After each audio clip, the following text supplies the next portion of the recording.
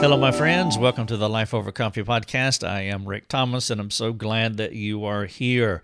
Thank you for all of you who have subscribed over the last couple of weeks. Please continue to do so. For those of you who are on the Your Daily Drive network, stay there. As always, we're doing one article a week on Your Daily Drive. But Life Over Coffee, we have picked up speed, so let others know we're doing 2 or 3 of these episodes a week. We are still working out our pace and our pattern, and we will figure that out eventually. Our ministry is forever changing, but that's because life changes. 2020 has told us that. There is no way that we could have predicted at the first of this year how this year would have gone, and it's not over yet. And so life does change. We change. Our progressive sanctification. If you have been saved for any amount of time, you are not what you used to be. You don't believe all that you used to believe, and so things change. Technology changes as well. We were doing things back in 2008 when we started that we don't do now or don't do the way we did back then. My point, things change. And so we have shifted our podcasting diet. We have gone from 3 podcasts on Your Daily Drive a week to 1. We've gone from 1 on Life Over Coffee to 2 or 3. And we are looking to do more interview work as well, and we're going to do some really cool things with the Life Over Coffee network. Many of you already know that we have the Life Over Coffee with Daniel Berger and Rick Thomas, and we're going to continue to push the Life Over Coffee brand because it gives us more flexibility and we can provide more content for you. And so make sure you are subscribed to this network. Make sure you let your friends know. And then if you don't mind, that you would write give us a 5-star review and write a nice assessment, a nice recommendation wherever you listen to this podcast, and I would greatly appreciate it. In this episode, I want to talk about Jay Adams. Jay Adams passed away on Saturday, This is November the 23rd, and so he was laid to rest a week ago, and so that would have been about the 16th, I suppose. So maybe whatever, around Saturday, maybe that was November the 14th, but whatever that Saturday was, he passed away at his home right here outside of Greenville, South Carolina, which is where he has lived for a very long time. And he's about, I would say, 15 minutes from where I live, and so we do live in the hood. Well, I went to his memorial service. Lucia and I went to his memorial service yesterday, and I just want to talk about that briefly and just I want to share a little bit of my history with Jay Adams and my appreciation for him and kind of put a bow on it from our ministry's perspective. Not that his influence is going to end, not that our appreciation for him is ever going to end. I don't mean it that way, but this season that we're in, his passing or promotion to heaven, there's a lot of talk about that, and rightfully so, as folks are honoring him from all over the world. I want to add my 2 cents as well. I did publish an article last week titled Standing on the Shoulders of Jay Adams, and I will link that here inside the show notes of this episode. That was an article on the Your Daily Drive network, but I want to do something on this network as well, and also be just a little more personal by giving you some reflections that I have about my interaction with him. And so this is episode 273. The title of it is A Few Thoughts About My History with Jay Adams. And you can look at this bulleted list here, the few links that I have in these show notes. And of course, you're welcome to respond to what I'm sharing here on our community forums, which we have available to anyone around the world that wants to interact with us. We would love to do that. One of the primary reasons we can do that is because of people like Kylie. You don't know Kylie, but I do. And Kylie sent a donation to our ministry today to help us. We're in the fall season of our fall campaign, which is when more people give to nonprofit organizations than at any time during the year. And so we have a fall campaign trying to raise funds so that we can continue to do what we do and do it better. We have several things, line items that we need to take care of, from hiring additional help to help us to keep up with the goodness that God is bestowing upon us with all of our traffic. We also want to do some video upgrades and some web development things because, as you know, we are giving our resources away and we need to get those pages and things developed in LMSs, learning management systems. And so we have a lot going on, and it's expensive, just to put it quite honest with you. And so we're in our fall campaign. But Kylie sent in a nice donation, as well as Richard from Texas. Thank you so much, Richard, for doing that. And Bruce from South Carolina, thank you for doing that. I appreciate your generosity over the past couple of days. And so this is episode 273. One of the reasons, let me read a note that was sent in by Kim. Kim, I think Kim was in Texas as well. God bless Texas. She's been a longtime supporter of our ministry, but she saw a video that I put up yesterday on Facebook, and MeWe, which is the primary social media platform that we're using now. We will continue to use Facebook, but we're giving more emphasis to MeWe because of the suppression, the algorithm manipulation that Facebook does with conservative organizations, conservative ministries. And so I put a video up on MeWe about the memorial service that Lucia and I attended yesterday, and it was just 2 minutes, and it was before the service started. But anyway, Kim saw it and took the time to write a note, and so I want to share with you what Kim sent in. She said, "Hi, Lucia and Rick.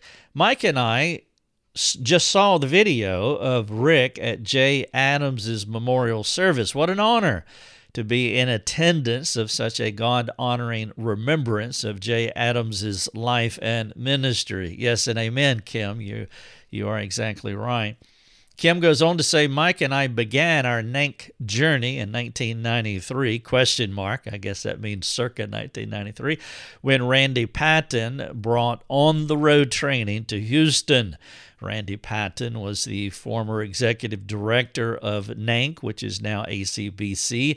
Randy was at the memorial service yesterday." Kim says, "Without question, our favorite and most sobering sessions through the years were the time spent with Jay Adams. Those question and answer sessions were always eye-opening. Today was such a small but descriptive representation of his life and work. The scope of his influence has extended far beyond himself. And that is one small reason we are so thankful for you and your ministry. We appreciate your dedication to the truth of the Word and how it applies to the root of every aspect of our concerns, problems, and lives. Those are tall shoulders to stand on. Because of him, Kim with Mike."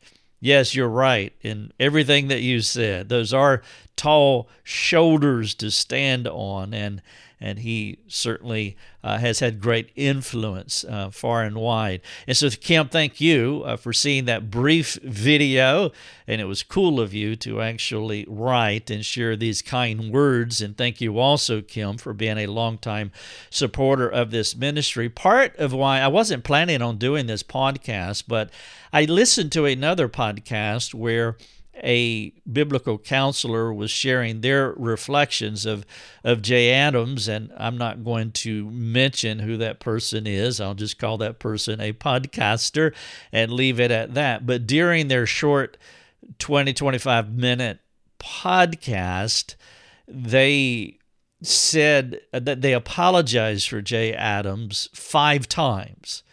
They said things like, we don't agree on everything. He was a flawed man and that kind of thing. And after a while, it was kind of off-putting to me personally.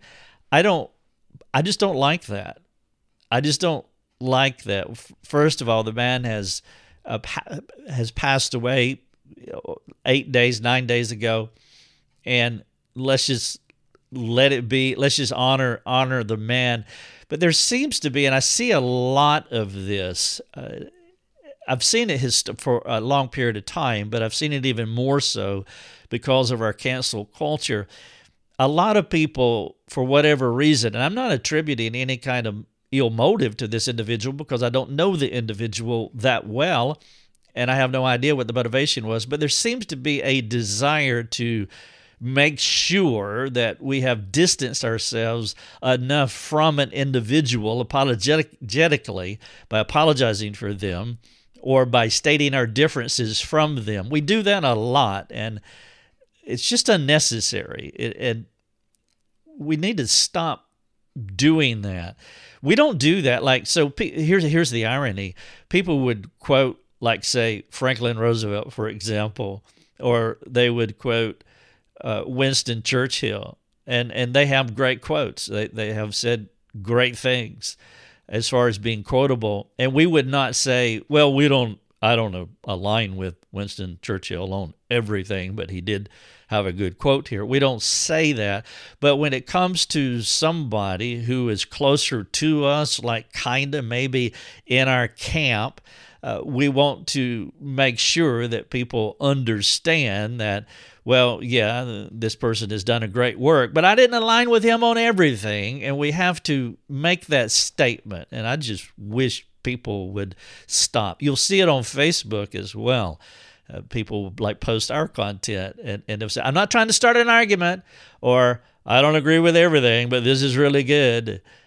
Just let your yes be yes and your no be no. Just say it. I like this, and don't caveat it and footnote it so that you can elevate yourself above this person or distinguish yourself from this person so that you and again, this is where I could get into attributing motive, and I'm going to stop right there. But I do think with some people that they don't want to get hit or they don't want to be targeted by the fly-by culture that will say, oh, you're in his camp. Or I don't like him, and you're guilty by association, and so we want to distinguish ourselves from people.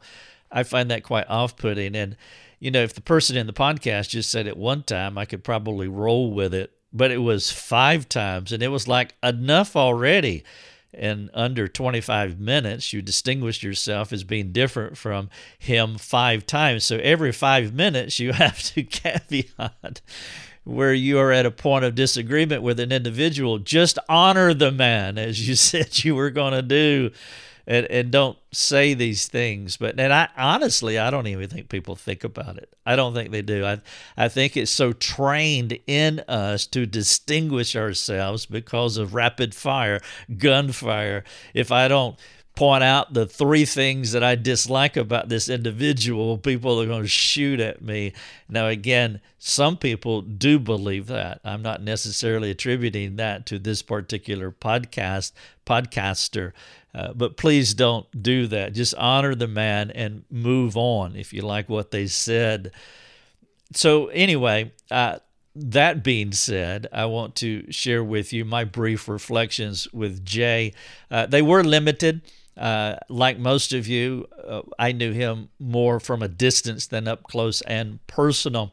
And so I first heard about Jay from a man named Kevin Ryan. Kevin Ryan was a 20-something-year-old young man in 1990, maybe, 1989, 1990, in Queens, New York. We were sitting in an apartment. There were a group of us. We went up to New York, to Queens, to track the subways and tell people about Christ, etc.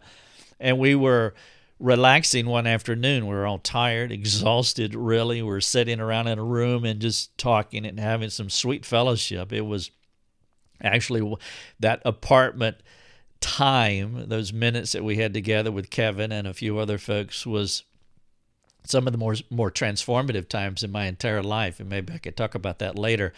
But during that time in the apartment, Kevin asked me if I ever heard of Jay Adams, and I said, no, I haven't. He told me about a book, Competent to Counsel, and I had not heard of Jay Adams. I was a fundamental Baptist. I was a fundamentalist, and fundamentalists hate everybody. That's the way I say. We don't like anybody. We separate ourselves from everybody, and so we definitely don't associate with people who aren't like us. And Jay Adams is a Presbyterian, and dear God, you don't associate with Presbyterians, not as a fundamentalist. And so we were very much isolated and sequestered as a legalistic fundamentalist. And so when Kevin said, you heard of Jay Adams, well, of course I hadn't. And then he'd talk about competent to counsel. Well, of course I had not heard of that either. I mean, that's not how we do as good fundamental Baptists. What we do is we just preach louder. We just yell louder, and we preach the devil out of them. We don't counsel. And so that was just an odd thing to me. But the reason Kevin asked me is because I lived next door to Jay Adams. Now, I didn't know that, but he kind of knew that. And it is ironic, in my fundamentalist Bible college, our psychology book was by a man named Bruce Naramore, who was not a biblical counselor. And my psychology teacher in my fundamentalist Baptist Bible college, one of the things he taught us was, I kid you not, kinetic house tree person drawings. I got a lot to say about that, but that's the thing, where somebody draws a house, a person, and a tree, and then they interpret it and they counsel you accordingly. Now, I want you to think about that. And so our psychology teacher was teaching us kinetic house tree person drawings, and also unrelated, but during the same class, the book, the primary text, was by Bruce Naramore, or Clyde Naramore. I think that was it. I think it was Clyde Naramore. Well, it all made sense to me. I mean, he's a psychology teacher. What do I know? My point is, fundamental Baptists believe in the sufficiency of Scripture, but yet we have pagan people, integrated people that don't believe in the sufficiency of Scripture teaching us how to do discipleship. Now, there's a lot of irony there. But nevertheless, Kevin was saying that, asked me, and I said no.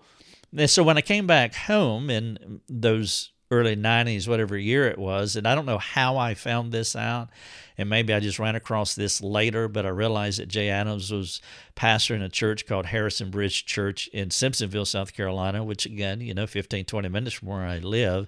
There was no Google back then, so I'm not sure how I learned that. But I went down there and I listened, and he was preaching that particular Sunday. And they were Presbyterians, and so it was a big risk for me.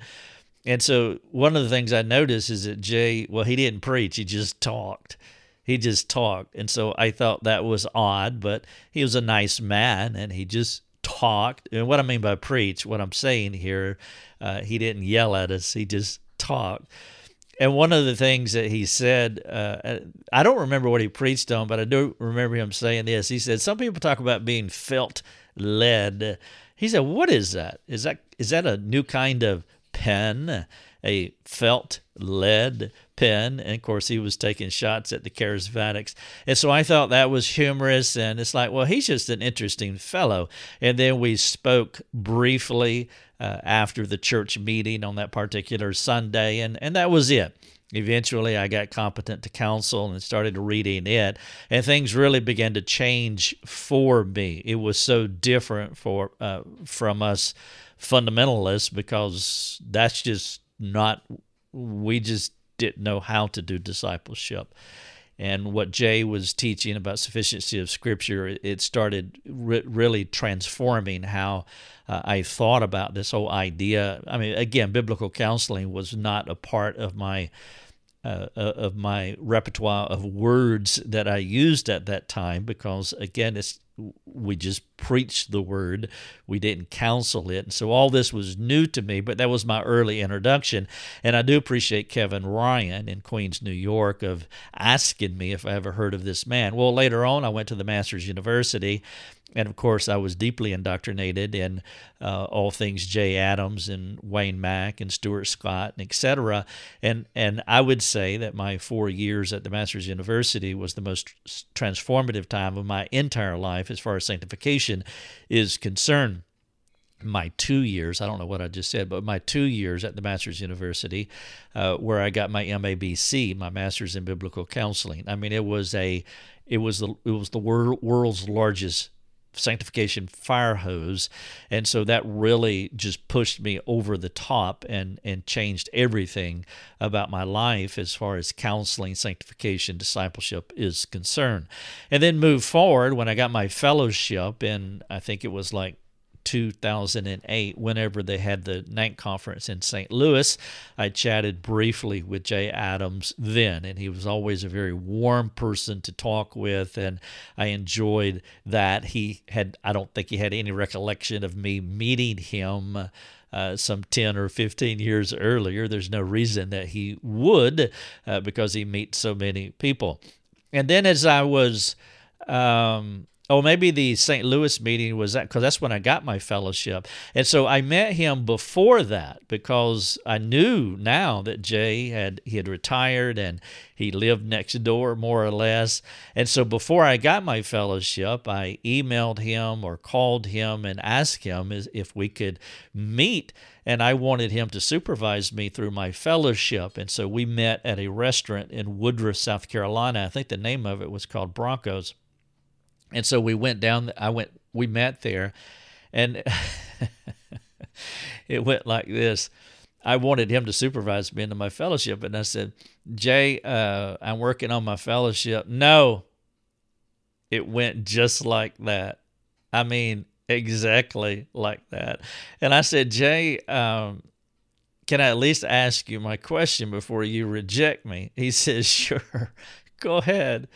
And so I said, well, I'm working on my fellowship, and I need another fellow to supervise me. This is the last part, and I figured since you live next door that you could supervise me. Would you be willing to do that? No, he said. And so it was kind of funny. And I asked him why, and he said, well, at this point in my life, I don't want to be tied down to, meeting with someone every Tuesday for the next year or so. I need to be freer. I need to do writing. I need to do some other things, and I'd be glad to do it, but this is just not the time and the season in my life to do it. And I respected that, and it was great. It was fantastic.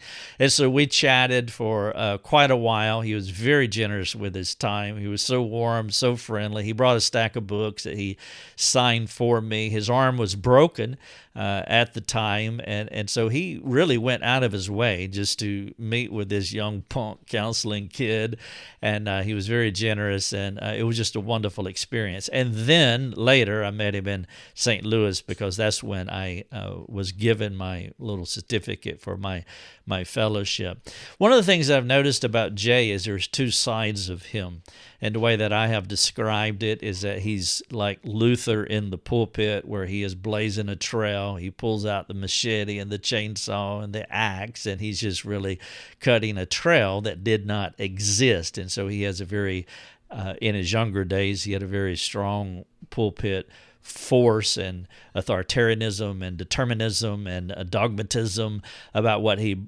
believed. And of course, he was right, and he communicated that with a lot of force. But he was Gramps in the living room.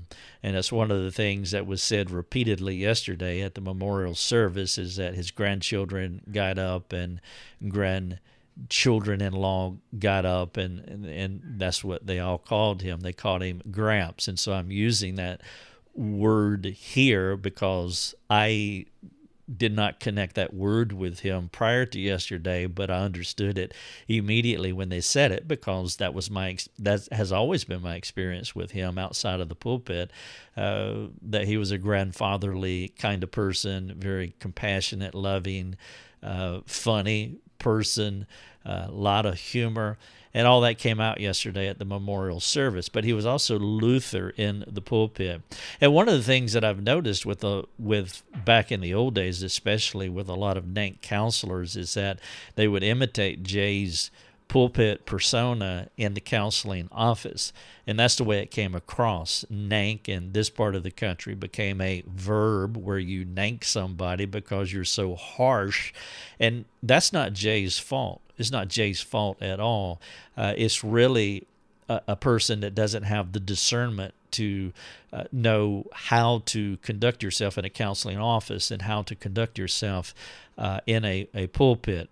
If you're not a gentle person in the counseling office, it's on you. And unfortunately, some people have attributed that to Jay Adams, and that has just not been my experience. And honestly, when I talk to people who know him, that's not been their experience either.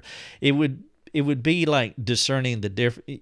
We need to discern the difference between a pulpit demeanor and a counseling demeanor. One of the analogies that I would use would be the difference between a football coach and then the football coach as a husband, a father, as a grandfather. Those should be two different personalities. And Jay Adams was like that. He had two different personalities. Each one of them fit the occasion.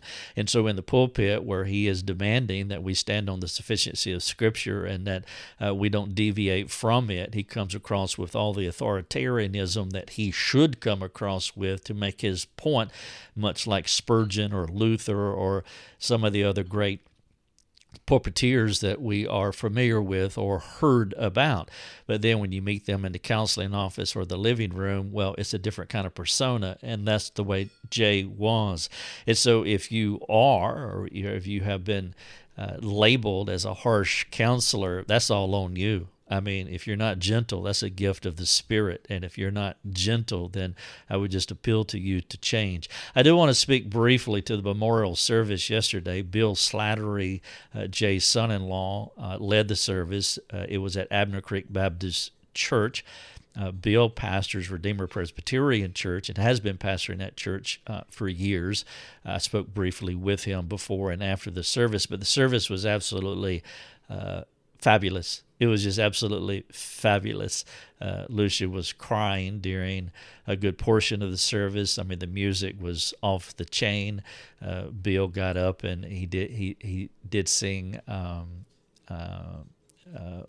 this is my memory here, When Peace Like a River, and when he got up and did that, it was just unbelievable. But all the other songs were like that as well. I'm sorry for my memory problems. I do have memory issues, and it's something that we're trying to address. But nevertheless, the singing was just really fantastic. But one of the things, it just reminded me of the treasure that we have in Jay Adams, and that there will be a legacy. It will continue to outlive him. And it's how I want to model this ministry here. As I've said many times, that my unwritten mission statement is to reach every person on the planet with the gospel and to live 25 years after I die. Well, Jay Adams has the potential of doing that because of the books that he has written, the resources that he has archived, and the people that has influenced as far as replication is concerned. There is no question that he's going to live 25 or more years after he dies, and that is exactly what I want to do. If you haven't read Competent Counsel, he wrote that in 1970, and that was the landmark book that really got all this rolling. If you hadn't read it, I would commend it to you that you get his books and that you read them and learn them. He is the father of the biblical counseling movement. I was very pleased, very thankful that we could be part of the memorial service. I wish his family, Betty Jane and his wife and his children, grandchildren, and all of them, I wish them well as they work through this time. There were obviously a lot of tears yesterday, a lot of good memories. One quick final one. One gentleman got up and said he met Jay initially and asked him to sign his book. And Jay said, "What do you want me to put in the book?" And he said, "I don't know. I mean, just write something neat." And so Jay signed the book. And then when the gentleman got the book, he opened it up, and guess what? Jay wrote something neat. That's Jay Adams. A few thoughts about my history with him. Thanks for listening. God bless. You have been listening to Life Over Coffee with Rick Thomas. If you have a question for Rick, you can let him know by sending him a note through his website, rickthomas.net. That's rickthomas.net. Thanks for listening. Enjoy your coffee.